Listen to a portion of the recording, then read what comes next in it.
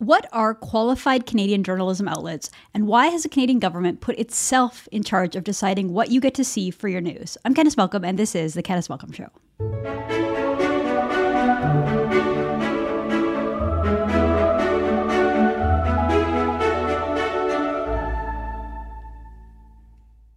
Hi, everyone. Thank you so much for tuning into the podcast. So we've been talking in recent days and weeks about the new legislation being put forth by the Trudeau government and how it restricts our ability to speak freely as Canadians. It impacts our free speech as well as freedom of the press. And today I wanted to look specifically at Bill C-18 and discuss how it impacts the news that you see. So it's called the Online News Act.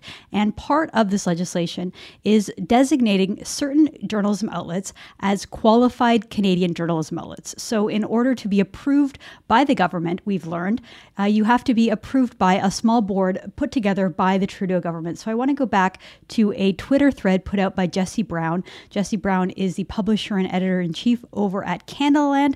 Put out a request to Jesse to see if he'd want to come join the podcast and discuss what he's found. He hasn't gotten back to us. If he does, be happy to have him on the show. But Jesse Brown writes this. He says, in 2020, the Trudeau government started paying ongoing subsidies to newspapers.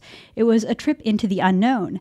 How did government decide which papers to bail out and which to let die? What about independence of the press? Big questions. Now, there are 2 years of answers threads. So this is a thread that Jesse put together back on April 4th. So he continues. He writes, meet the 5 people who decide which news orgs are qualified Canadian journalism outlets, which are known as QCJOs. It's a board of news experts, academics, and retired journalists paid by government to read articles from every news organization that applied and decide which are up to the snuff. So here we see the 5 people who are appointed to this Trudeau government board. And as you can see from this map, we have 4 people from Eastern Canada. Looks like 2 from Quebec, 1 from Ottawa, which is almost basically Quebec, and 1 from the Maritimes. You have no one from the entire center of the country, no one from the prairies, no one from the west, 1 person from Vancouver. So really not a very balanced organization here regionally, if you ask me. But these are the people who determine whether or not you are qualified. So Jesse continues. He says, in year 1 of the media bailout, the board passed judgment on 159 news organizations. In June, they released their first annual report. So how many news orgs from the 159 got in? Which ones? How much money did they get? Also, who got rejected and why? And so he shows a screenshot from the annual report. It shows the statistics. So between March 2020 and March 2021, the board has received and returned to the CRA a total of 159 requests for recommendation. Of those, 157 recommendations were QCJO designated applications and 2 were rejected. Okay, so 2 were rejected, 157 were approved. But as Jesse continues, he says they aren't telling. The names of the news organizations currently funded by taxpayers is a secret. The amounts they receive are a secret. The names of those rejected are a secret. And the reasons why they were rejected are a secret. The board meets in secret. There are no videos online of their meetings. No minutes can be read. Canadian newspapers said that they would die without government aid. This board decides which ones qualify for it. Their rulings could mean life or death for a news org, and it's all kept a secret. And he says, don't blame the board. It wasn't their choice. Governments chose to put this under the CRA, where tax laws conceal the names of the beneficiaries. This broke an explicit promise of transparency that Minister Pablo Rodriguez made to Evan Solomon. So here is a clip from CTV with Evan Solomon, the journalist, asking the Heritage Minister whether it would be secret, and you can see Minister Rodriguez's response right here. Here is that clip. Will you promise to make every decision this advisory group makes and the next group makes transparent in terms of how your government decides, who is what your government calls a qualified journalistic organization, and why they got the money? Will all that be transparent and no secrecy? Absolutely. Absolutely. All the recommendations. And so they'll be making recommendations on a lot of things, and some will maybe, anyways, 100% of the recommendations, as you were asking will be public. It is because it's the whole intent of our action, making sure that this is done on an arm's length basis, respecting the experts that sit on those panels. The groups that are consulting to name experts can name people in their organization, can name people outside of their own organization. So we'll listen to them, we'll listen to what they say, and we'll definitely make it public. It's really important that we do so, and we will. And again, he says 100% transparency. The minister promised 100% transparency, and yet we know nothing. The only thing we know, as Brown later points out in his Twitter thread, is that the only people who we know what funding they receive are publicly traded news companies who have to disclose their funding. So Post Media got $6.9 million in tax credits in 2020. The Toronto Star got $6.8 million, but we don't know for other newspapers that were privately held, such as the Globe and Mail. We do know about one organization that was rejected because they themselves made it public. I'm talking about Rebel News.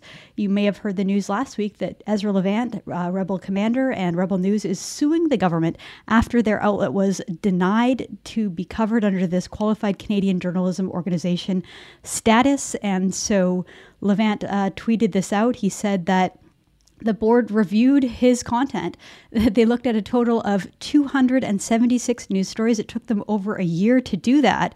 And the board, this is a quote from Ezra, they declared, get this, that, quote, less than 1% of the content meets the criteria for original news. So what a strange world we live in, where the government is the one that gets to determine whether or not you're a journalist, a qualified journalism organization, whether you qualify for funding, and there's a whole bunch of other consequences that come with that. So joining me today on the podcast, I'm really pleased to welcome my friend and colleague, Andrew Lawton. Andrew is a senior journalist here with True North, and he is the host of The Andrew Lawton Show. Andrew, thank you so much for joining us today. Hey, always a pleasure. Thanks for having me on. So, I mean, I don't think that you will be a very big fan of this regime that's being brought in when it comes to the mix of journalism and government. What do you think of this whole secret panel and a government-appointed panel in the first place getting to determine who is and who isn't a journalist? You know, I remember when the Global Conference for Media Freedom took place back in July of, I think, 2019. And the government of Canada was in the UK talking a big game about media freedom in Congo and media freedom in Venezuela and media freedom in Iran without looking in the mirror and talking about its own very dismal record to media freedom. And this isn't just the Liberal Party banning independent journalists from covering its campaign events, but as we see here, it's the government getting into the business of deciding what a journalist is. And this is something that is quite significant because it also means the government is, as in the case of Rebel, also saying what isn't a journalist. And that the idea of a government designation, something that doesn't exist in Canada in the form of a license, is now effectively coming in through the back door through this. Because if you're someone that is, let's just look at the convoy as a great example. When you had police questioning people as to why they were walking down the streets of Ottawa, and you could say, I'm a journalist, and they say, well, prove it. And the response that I'd give is, well, there is no national license to be a journalist in Canada. If you want to be a journalist, you just work as a journalist. But now when government is doing this, that they're actually making themselves the gatekeepers. And it's very, very dangerous. Well, I remember you telling us stories about how they were asking for like an official piece of government ID. And to me, that's so Ottawa. That's such an Ottawa mentality that if you're something official, you have some kind of a ID card. And basically what they were asking for was a parliamentary press pass, which True North doesn't have. I mean, we can apply for temporary ones. But this is really formalizing it. So what else? So if you become a qualified outlet, I know you can apply for government funding. True North has chosen not to because we don't want government funding. We're not interested. So we haven't even bothered putting an application in. What else is this qualification? What does it do aside from just government funding? Does it have any other powers? Does it have any other ability to prevent or enable journalists from practicing in Canada? Well, not directly, but you have to look at the broader package of what the government is trying to do here. And in the last parliament, there were 3 bills that significantly regulated the internet. And a couple of those have come back already. Bill C-10 has come back as C-11. One of the other ones came back as C-18, which is what we're talking about now. And then there was also an online hate speech bill. And all of these combined basically expand the purview of the government to regulate the internet and regulate internet content providers. And one of the things that Minister Stephen Guilbeault has said is that, well, we're not going to regulate news providers. But the definition of what a news provider is now something that the government gets to decide. So if they say, well, we don't recognize you as a news agency, all of a sudden the government is able to regulate someone. So the government could regulate someone like Rebel News, for example, as a group the government does not recognize as a legitimate journalism organization. And the reason this also is significant is one of the things they're trying to do is force social media companies like Facebook and Google to pay for news. So they want big tech to subsidize news. Now, I've got a lot of issues with big tech, but I have to defend the tech companies here because news is a very small subset of what they do. And Facebook has been very transparent, or Meta, rather, to its credit about this, as far as the small percentage of their market share that is related to news content. They get a lot more money out of influencers and silly videos and cats and memes and all of that than they do out of news. And what the government is saying that, no, you need to pay these companies. So it isn't just about the tax credits. It's not just about evading government licensing. It's also about forcing a pipeline of money from big tech companies to subsidize journalism. It's so funny where we're now in the situation where we're defending these tech companies, because usually, we're some of the biggest critics of them. Yeah. But I'm just reading here that Bill C-18, the Online News Act, would ensure that news media and journalists receive fair compensation for their work. So it would require tech giants to make fair deals with outlets for the news and information that is shared on their platform. It just seems, to me, the idea that somehow the government, the Trudeau government, thinks that it is the one that is responsible for ensuring that journalists get fair compensation for their work. Like, I thought that was the job of the market, right? It's like if you're a competent journalist who is able to get people to pay for your work and encourage people that there's value in your work, that's up to the journalist, that's up to the consumer, that's up to the market. This whole idea that somehow Trudeau is going to valiantly step in and be the knight in shining armor to save these media outlets is just sort of, to me, it seems so antiquated and out of touch. Andrew, to your point that most of the people who have huge audiences on social media platforms, it's because they're doing something fun and compelling, not because the government is forcing their hand. I'm just wondering, do you think this is going to work? Do you think that somehow this is going to save outlets like Post Media and Toronto Star and Globe and Mail from the fate that they've seen over the last several years of just declining readership and declining profits? I know. The problem is they need a business model that is going to be modern.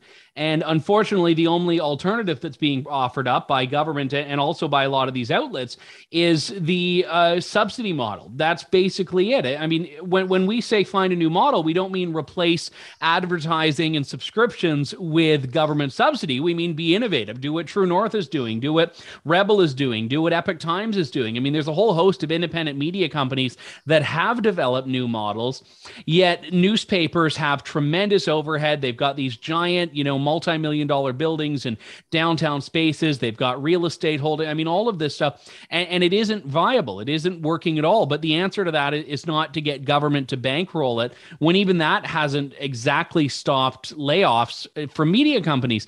And interesting thing here about social media is that we are talking about companies here that are not messing around in some ways, and they're bigger than the countries that are passing these. I remember when Australia moved very aggressively to do a very similar thing to what Minister Guilbeault was doing, and there was a time when Facebook, in protest of this, banned you from sharing a link to an Australian news website.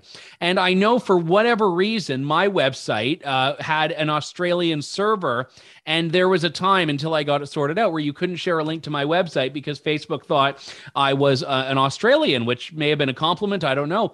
But that was a very chilling thing when all of a sudden you're trying to share a link and you're getting the old New York Post Hunter Biden laptop treatment of just the link will not post because Facebook has decided it's not worth the hassle. And I fear that could happen in Canada.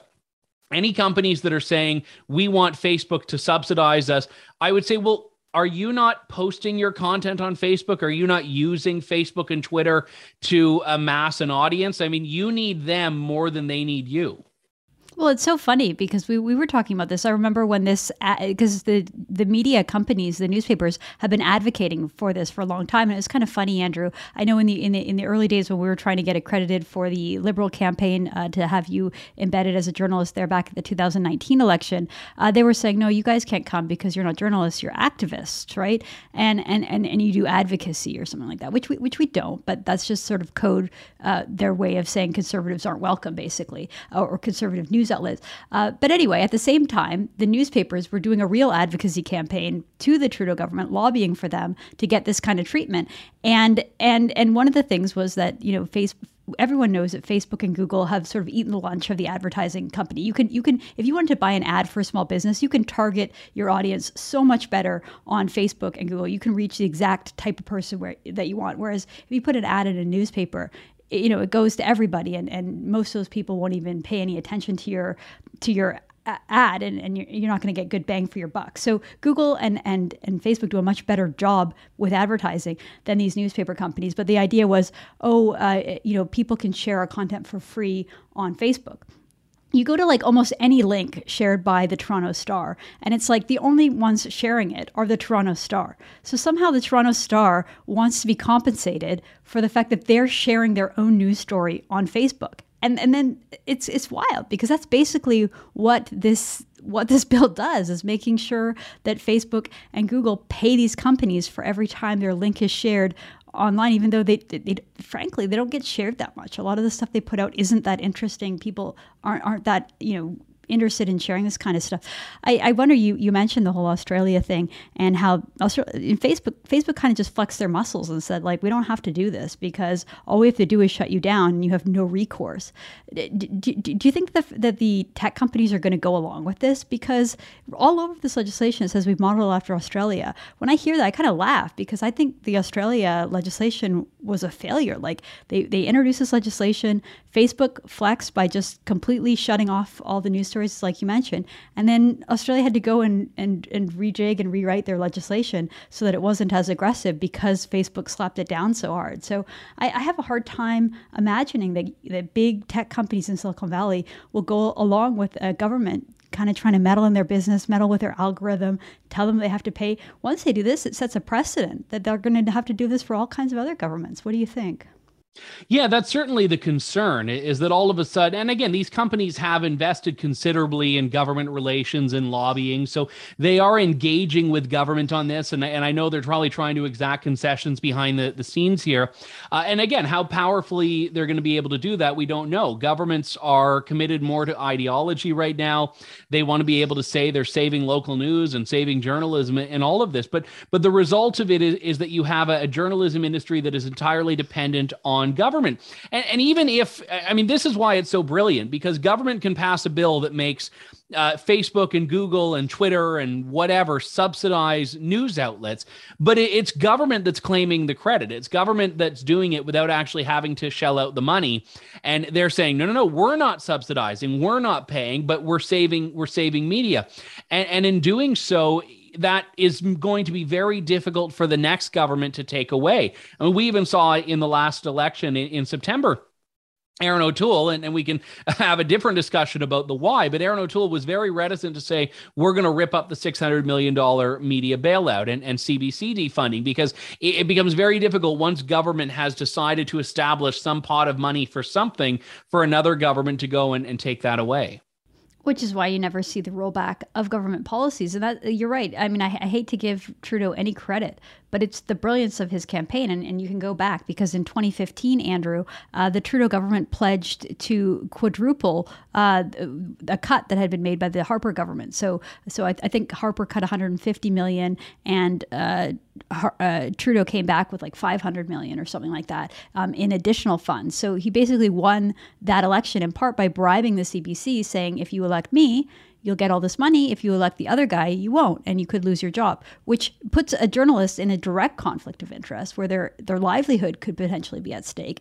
They were so successful in 2015 doing that. They brought out the same playbook in the 2019 election, but made it much, much broader with the newspaper bailout because Andrew Scheer, the Conservative leader, was opposed to it. So all of a sudden, you have journalists covering an election where their jobs could potentially be at stake. How could anyone be fair in that scenario? How could you provide fair coverage? And then now we're in a situation where they're all on essentially the government dole. I mean, to me, it's wild. It's such a conflict of interest. There is no free press in Canada when you have the government this entangled in it. I mean, Andrew, you've worked in newsrooms, you've worked in legacy media in the past. Why is it that so many journalists are just sort of complacent and they barely cover this and they don't seem to think it's a big deal? They're allowing a government takeover of the free press in this country.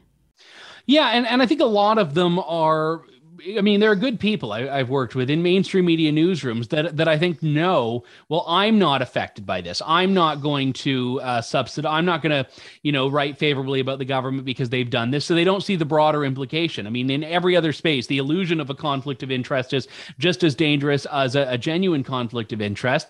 And I think there's a challenge in how the newsrooms themselves are. I mean, when the National News Media Council or whatever it's called has advocated for this, they have had coordinated campaigns where the front pages, literally the front pages of all mainstream media newspapers are instead a letter to the government saying, do this, implement this policy. And again, if you were to have to go back to our previous exchange about a party wanting to roll that back, if you were to have a party in, let's say 2025 or 2029 or whatever, saying we're campaigning on rolling this back, well, how are those newspapers going to respond?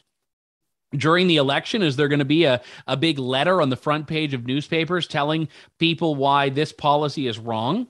So the newspapers themselves have become the advocates, even if the individual journalists aren't, and that can't not filter down to the coverage that people are reading. Well, that's why I find it so funny and amusing that they would call us, activists, and they would say that we engage in advocacy when they literally, they're pushing for specific legislation. True North would never do that kind of stuff. And for sure, I mean, who knows what kinds of stories are buried or killed or what, I mean, just as an example, it was a U.S. publication, Time Magazine, that first reported that Justin Trudeau was wearing blackface. And almost immediately, a bunch of Canadian outlets put out follow-up stories that they had other pictures. So they were just holding. It was like the middle of an election. I think it was CTV and maybe the Globe and Mail or something. Global had another one that they had not done anything with. Global, yeah, they were just holding it. And so it's like, okay, well, we might as well release this now. To Stonewall, it's like, what else do you have that you're not reporting because for whatever reason you've justified to yourself that it's not in the public interest? Again, I think we're heading down we're already there. We're already in this weird dystopian world where independent journalists are deemed to be activists, like The Rebel, like True North, whereas the actual legacy media outlets are doing advocacy, successfully lobbying the government, getting money from it, and then they create this club where they lock themselves out. So I guess final question here, Andrew, what does this mean for outlets like True North? What does this mean for organizations like the Independent Press Gallery? I think for the Independent Press Gallery, I think it means there needs to be a counterbalance to this. And I've always been very, very impressed, not just as a counterbalance to the Parliamentary Press Gallery, but even to the National News Media Council and to these institutions that are advocating for more of a relationship between government and the press and more of a financial relationship. And I think for outlets like True North, it means that we have to be able to just continue doing what we're doing. I mean, what government is trying to do is, as you mentioned earlier, Candace, manipulate the market. They're trying to create a business model to keep these things going, but they're only doing that because these outlets are in a very bad place otherwise. And I think the fact that we are growing and hiring an independent journalist, I mean, the Western Standard has been on a hiring spree in the last couple of months. And while they are a competitor in some way, I'm actually quite pleased to see growth in independent media in general. So I think eventually it may take some time, but the audience is going to have the final say on this. Well, you're right. And the idea that during an election, if the Conservative leader comes out and says, we're not going to renew this, and all of a sudden you have front page ads in newspapers, I just think that further drives people away from legacy media. It'll drive people to independent media because it's like, how can you trust these guys? They're not even pretending to be objective anymore. Well, Andrew, I always appreciate your perspective and your opinion. Thank you so much for joining the show. Thank you. All right, that's Andrew Lawton, host of The Andrew Lawton Show here on True North. I'm Candice Malcolm, and this is The Candice Malcolm Show.